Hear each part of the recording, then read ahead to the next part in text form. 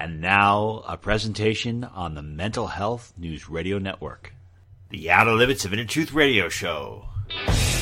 Ryan, that is a freaking awesome question. You are the power, and you do not need anybody's permission. He's the only guy that ever crawled out of a grave where people didn't go, oh, ah! Don't worry, don't be afraid, ever, because this is just a ride. You're a great interviewer. You're one of the best. If this is the best God can do, I am not impressed.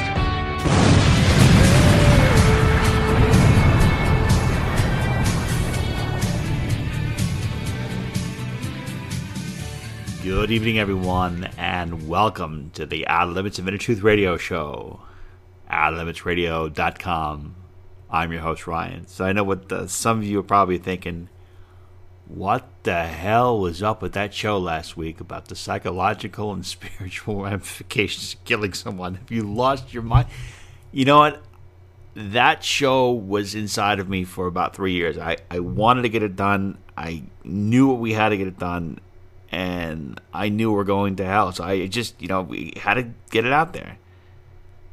You listen to the Outer Limits of Inner Truth because, we're not afraid to look at the facts and look at the scary side of reality.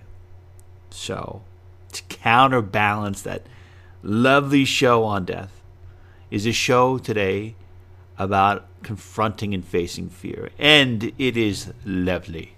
It's got a featured guest that's been with us for a very long time. And I want to talk to you a little bit about fear. When I was with my father recently, he said, in order to go inside a store, you have to put the mask on. And at that moment, I was like, you know what? I'm not going to. And I'm never going to wear this mask ever. And I walked inside a store in Delaware, and no one said anything to me. And then I walked inside Chipotle, and two people said, "Sir, where's your mask?" And I was like, you know what? I've got a medical exemption. And they wouldn't go near me. They left me alone.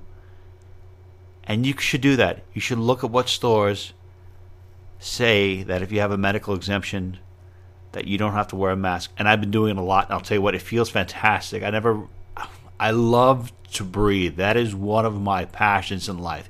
It is breathing, and it is being alive. And in order to be alive, you have to breathe. And they want you to wear the mask. Wear the mask! It's going to stop the coronavirus. And I think it's a bunch of crap. And I was listening to Dr. Ron Paul today, and he said, first off, the masks are very counterproductive. And also, they are a symbol of submission to tyranny. Oh my God, that guy should be the president, I think, Dr. Ron Paul. But he's always teaching. He's 85 years old and he's teaching us. So one of my fears was walking into a store without the mask and dealing with a bunch of Karens and people going crazy. And it didn't happen. And one thing I do is when I'm in the stores without the mask, I always am polite to people. I try to make the cashiers laugh. I try to just be polite. I want them to have a positive experience. It is a rush. You confront your fears. I guarantee you feel great. Let us begin today's show. Welcoming back to the show is the very first guest we ever interviewed on the Outer Limits of Inner Truth. That's why every time he comes back, it's so significant. Please welcome back Jeffrey Gurian. Call him a Renaissance man. He's a former cosmetic dentist. He's a professional comedian, comedy writer, author, healer. I mean, there's nothing that Jeffrey doesn't do. So if we listed all of his titles, we'd be doing the intro for 10 minutes. But I want to give you some of those titles. You learn more about Jeffrey by going to his website at comedymatterstv.com. Jeffrey, welcome back. How are you, sir? Thank you so much, Ryan. It's so good to be on with you. And congratulations on all the success that you've had with the podcast. It just shows that hard work pays off. Thank you. Also, bribing people pays off. If you give I didn't want to say that. But I was trying to stay positive. I'll let you do the other stuff. I can't help it. Well, today we're going to talk about your new book. It's called Fight the Fear, Overcoming Obstacles That Stand in Your Way. And I think that book is so relevant right now because it seems like the world is inundated and saturated with fear. So first thing I want to do is I want to go to the first chapter in the book and just basically identify what is the essence of fear. The essence of fear, obviously fear is not a tangible thing, but it's something that is imbued inside of many of us. And I'll speak for myself. I came from a very loving and supportive family, but for some reason I grew up filled with fear. And I remember very clearly as a child, my first fear that I remember was being afraid of the dark. And I hated it. I hated having those fears. When I was 6 or 7 years old, I started stuttering, and I stuttered through my 20s and beyond. I must have been a very nervous kid. I stuttered so badly that I couldn't even say my name. I could never say Gurian. And most stutterers have a hard time saying their own name. But for whatever reason, and to jump ahead before I go back to that, I work a lot with people in 12-step programs, and people who are addicted to substances very often are engulfed with fear. One of the, if you're familiar with the spiritual programs, the 12-step programs, one of the things that they tell people, they fight against 100 forms of fear.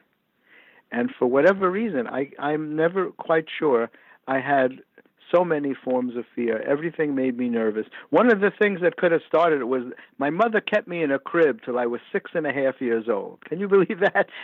Who does that? Who keeps a child in a crib till they were 6.5? I remember very clearly my grandfather bought me my first two-wheeler bike, and I climbed out of my crib to get on the bike and try it out. And as in later years, I asked my mom, "Why'd you keep me in a crib till I was 6.5?" It was a space thing. Thank God my sister was finally born, or I'd still be in the crib today. It was crazy. But something made me confront my fears. I hated being afraid so much, and I was very overprotected. I wasn't allowed to cross the street by myself until I was older. My mother would walk me to school. I was always afraid that something was going to happen to me. And I made myself go in the dark to make myself to disengage myself from the fear of being in the dark. And I did things which I've spoken to psychologists in recent years, and they told me that it was very unusual for me to have such mind control. I used to have a recurrent dream that one of my grandmothers, I had two very loving grandmothers, and I had a dream that one of them would take me to this very scary place and leave me there. And I knew in real life that she would never do that. But I had this dream over and over again, and it disturbed me so much that one night in the dream, while I was in the dream, I said to her, "You're not my grandmother, this is just a dream." I knew I was dreaming while I was in the dream, and I stopped having the dream after that, and I've told that story to psychiatrists and psychologists, because I've been on the board of this group called the Association for Spirituality and Psychotherapy for 20 years. And they're all classically trained psychotherapists except for me, and they accepted my work. But when I told them that story, they said, it's very rare for a child to have that ability to control their mind that much, that they can say something in a dream about them actually dreaming. And that's what I did. And so I had to confront fear through my whole life. And I had these negative feelings about myself, which, again, I'm not sure where they came from. The stuttering certainly didn't help. And when it came time to go to college, I made myself run for the president of the freshman class. And it was a very big college. It was fed in by 7 different high schools. And I only knew the kids from my high school. And I was considered popular, but I never really felt it, because I was 2 years younger than everybody else. I started school at 4.5, and I skipped the 8th grade, which they allowed you to do in those days if you had good grades, if they thought you were smart. And I just didn't feel part of. And I told myself that if I could win that election, I wouldn't have to stutter anymore. And it was a great lesson for me, because I won the election. I was the president of the freshman class of Hunter College, and I still stuttered. And it taught me that outside validation in life doesn't work. It doesn't matter how many people compliment you and tell you that you're wonderful and talented and fantastic. It matters what you think of yourself. And I started on this journey realizing that if I was going to ever stop stuttering and conquer my fear of speaking, that I would have to do it on my own, because my parents had sent me for speech therapy and no one was able to help me. And I worked for years to get to the point. As you can hear, I've been given the grace to figure out how to stop stuttering. Well, what is this? Because of this experience, I mean, what lessons do you think people could take from this experience that you had here and transcend their own fears? Well, mostly that you can conquer fear through thought, that you have to be able to examine your thoughts, which is not easy to do, to be objective with your thinking.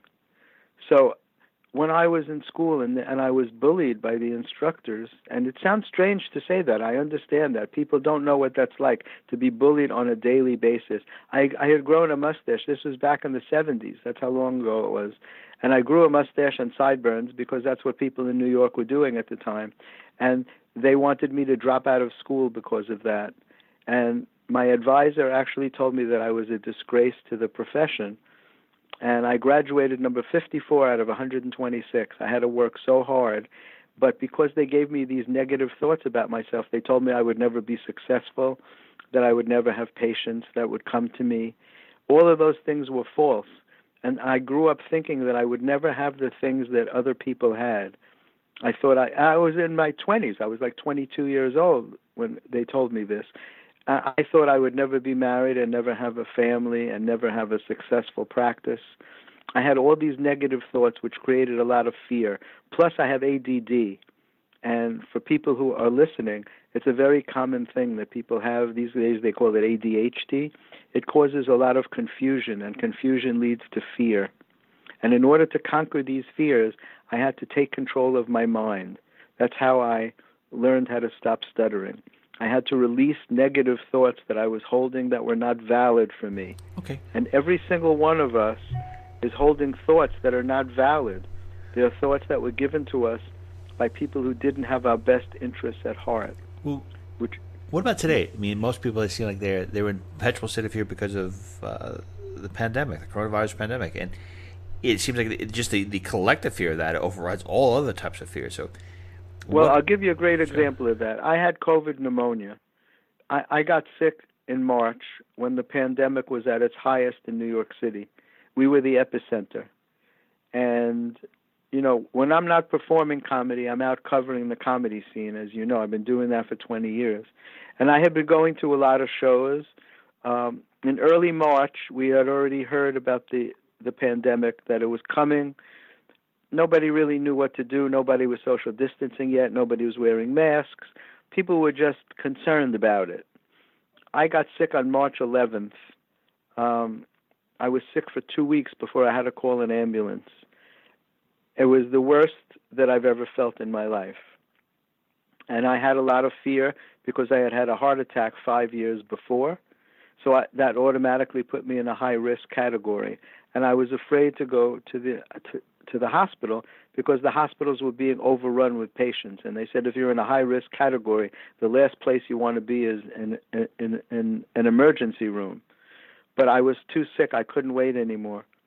And I had to call an ambulance, and they took me to a great hospital. I asked them to take me to a different hospital where my cardiologist was, and they took me to NYU Langone. And I mentioned the hospital because they saved me there. They wheeled me into the emergency room, and they put me in a cubicle next to a woman who was screaming, literally screaming with every exhalation. And did you tell them, like, listen, I asked for a room, I asked for the quiet room? Yeah, well, that's, you know, it was amazing because at the point that I went to the hospital, you know how normal blood pressure is 120/80? My 80 had dropped to 42. So my circulatory system was collapsing. I had fever that didn't stop. I had body pain, full body pain. My body was shaking so bad at times they had to cover me with 4 blankets to stop the shaking. And nausea from morning to night. I tell you, I was a wreck. I don't know how I survived that. The only thing that I kept, I was able to keep my breathing because luckily I had started myself on Z-Pak. I kept it in the house because when the virus hit my throat on the third day, I had a sore throat. And whenever I get a sore throat, I always take Z-Pak. I didn't know that that's what they were using in some hospitals with hydroxychloroquine. And they had that on hand, and they gave that to me on my second day. But I want to talk about you had asked me about conquering fear. So they put me in this cubicle next to a woman who's screaming. I had to take control of my mind, because the natural thing is you start feeling sorry for yourself. Like, why did this happen to me? And why am I stuck here in this cubicle? And I had to flip the thought and think about that woman and say how scared or how much pain she must have been in order to be in that state, because it was really bothering me. And I wanted to ask them to move me, but there was no place they could put me. They were already putting people in the hallways. When they finally found a room for me, they were actually thinking of sending me home. And then they took an X-ray of my lungs and an ultrasound of my lungs, and they diagnosed me with COVID double pneumonia. And it really hit me as a shock. Talk about fear in the middle of the pandemic. Double pneumonia. Wow. I'm laying there, and they tell me a pulmonary specialist came to see me, and he said, "I'm sorry to tell you, you have COVID double pneumonia." They had me on oxygen. They were concerned about bringing down my fever, which at the time was 102.4. They put me in isolation for 2 days, and they started me on that hydroxychloroquine on the second day, double dose in the morning, double dose at night. And I want to talk about kindness also. Some of the nurses were so kind. They came to my bed. Only one person was allowed in my room at the time because it was so contagious. And they would sit with me, and they took my hand, and they said, "You're going to be okay. Don't worry. You're going to make it." And I can't tell you how important that is, what that means to somebody. It sounds so simple, but when you're that sick, I believe that we revert to childhood. You know, you feel like you need somebody to take care of you because you don't know what's going to happen to you. And on my third day, they put me in a room with 3 other very sick men. This was another time I had to fight the fear. I had to take control of my mind. They put me next to a man, and I don't know if they were kidding or not. They told me he was from Wuhan in China. Jeez, right? You're like, hey. A ball play, right? It was a room for 4 people, and he was a very elderly man who didn't speak English. He only spoke Chinese. And I had to call the nurse on his behalf. I thought he was dying. I never heard anybody choking like that. And he was coughing into the air, and I'm laying next to him. And all that's between us is this thin curtain. And there was no place that they could put me. And again, I had to take control of my mind, because when you're in a negative state, your immune system drops. You can't fight off infection. Your vibration drops. When you're in a very positive state, when you're happy, when you're enjoying comedy, when you're having fun, your vibration is high and your immune system is functioning much better. So in order for me to survive, I had to take control of my mind and block out the circumstances that I was in. Because there's a tendency to think, why me? Why has this happened to me? But the spiritual answer is, why not me? Whoever promised that my life was supposed to be perfect, right? Whoever told you that nothing's ever supposed to happen to you? So I had to do that, and I had to strengthen myself, because you're there alone. Nobody's allowed to visit you. You know, they announced on Sirius XM radio, Ron Bennington, where I used to be a regular on the show, announced on the radio that I was in the hospital. And I started to get hundreds and hundreds of messages from people in the comedy community, listeners from the show, fans of comedy. And I was too sick to answer anybody, but I can't tell you how much that meant. So do you think that kind of helps you if people focus their attention on you, that can alleviate your fear as well? Yeah, for sure. Support is very important. Fear is not a tangible thing. It's not real very often.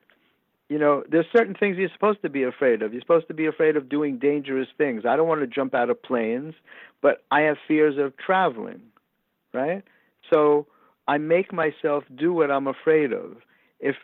I think if the rest of the world could do it comfortably, I have to do it. So I made myself go to Europe alone twice. And it was very difficult for me, because crazy stuff happens to me that doesn't happen to other people. I'm in the airport. Listen to this now.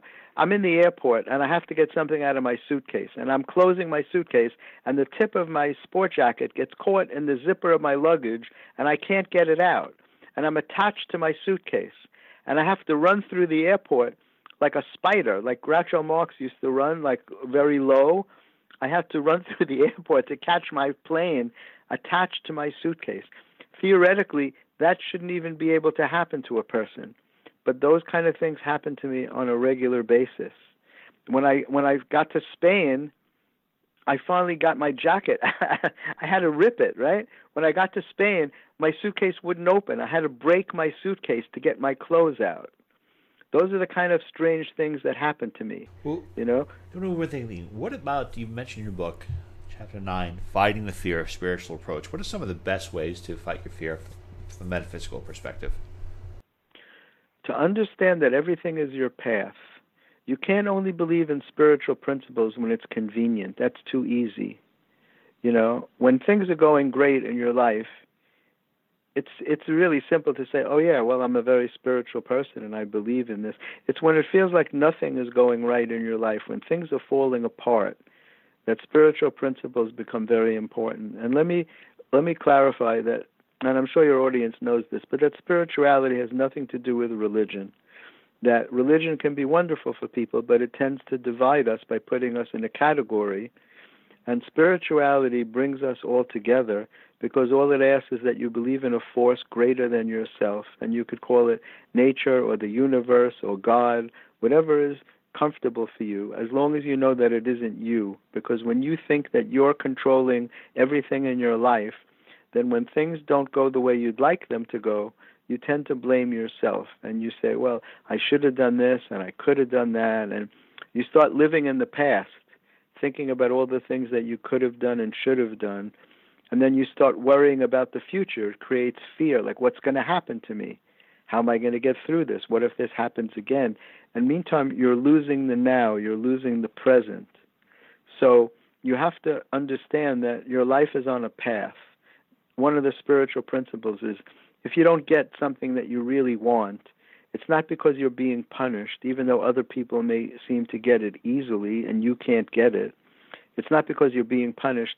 It's because you're supposed to have something better than that. And if you got the thing that you wanted, you wouldn't be available for the really good thing that's coming to you. But you have to have patience, which is, it's not a human trait, really. We tend not to have patience.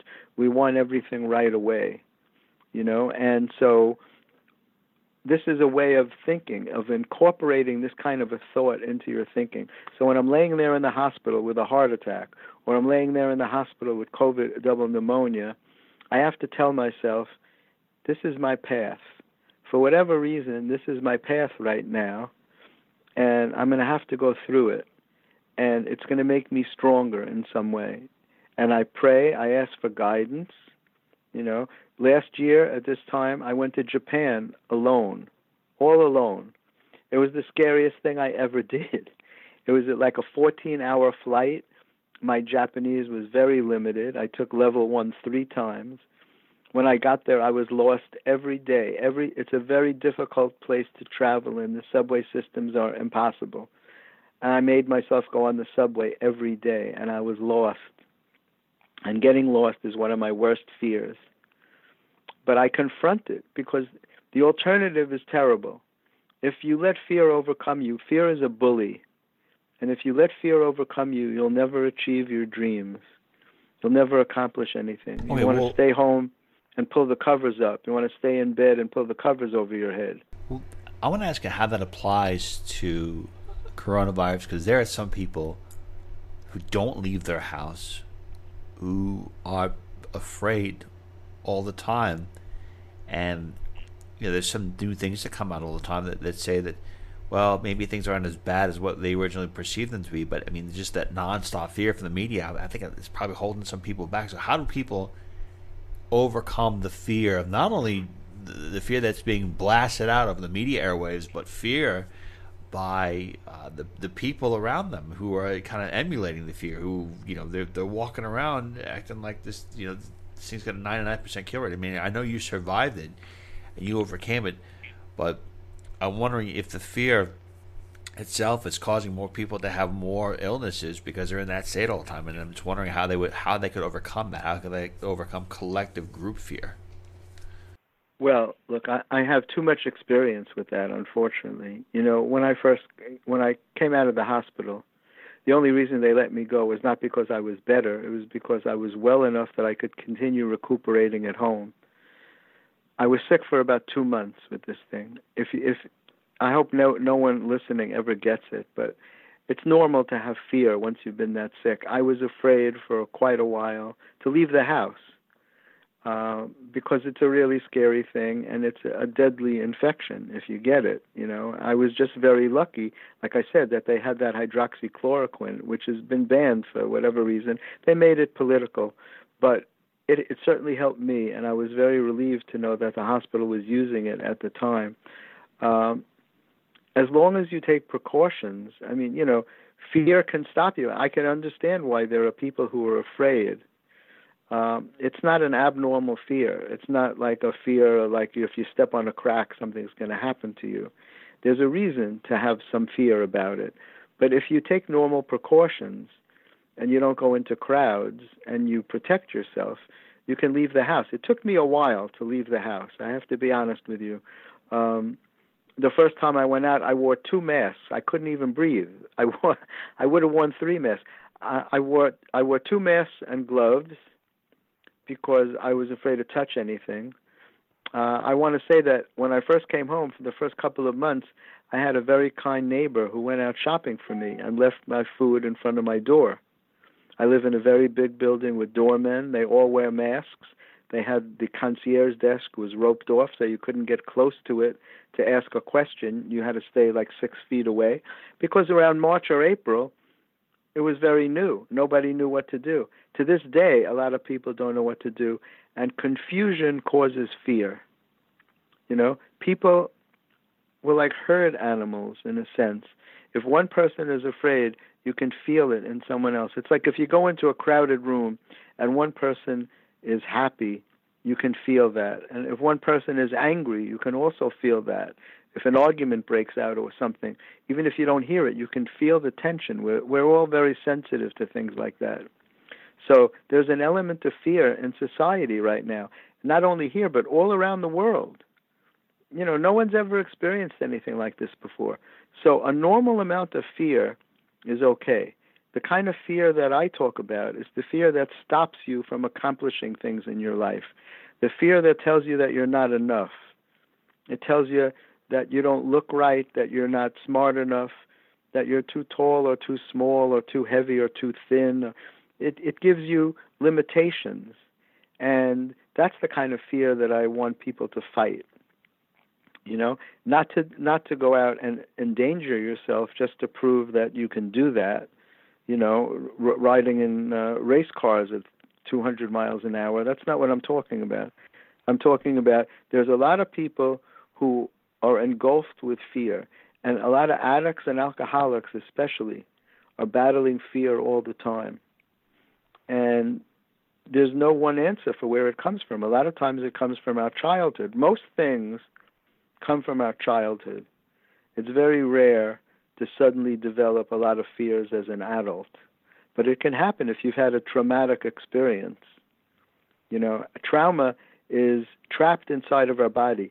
If you're familiar with the concept of cellular memory, I'm fascinated by it. And my first book, you know, this book, Fight the Fear, is the second book in what I call the happiness series.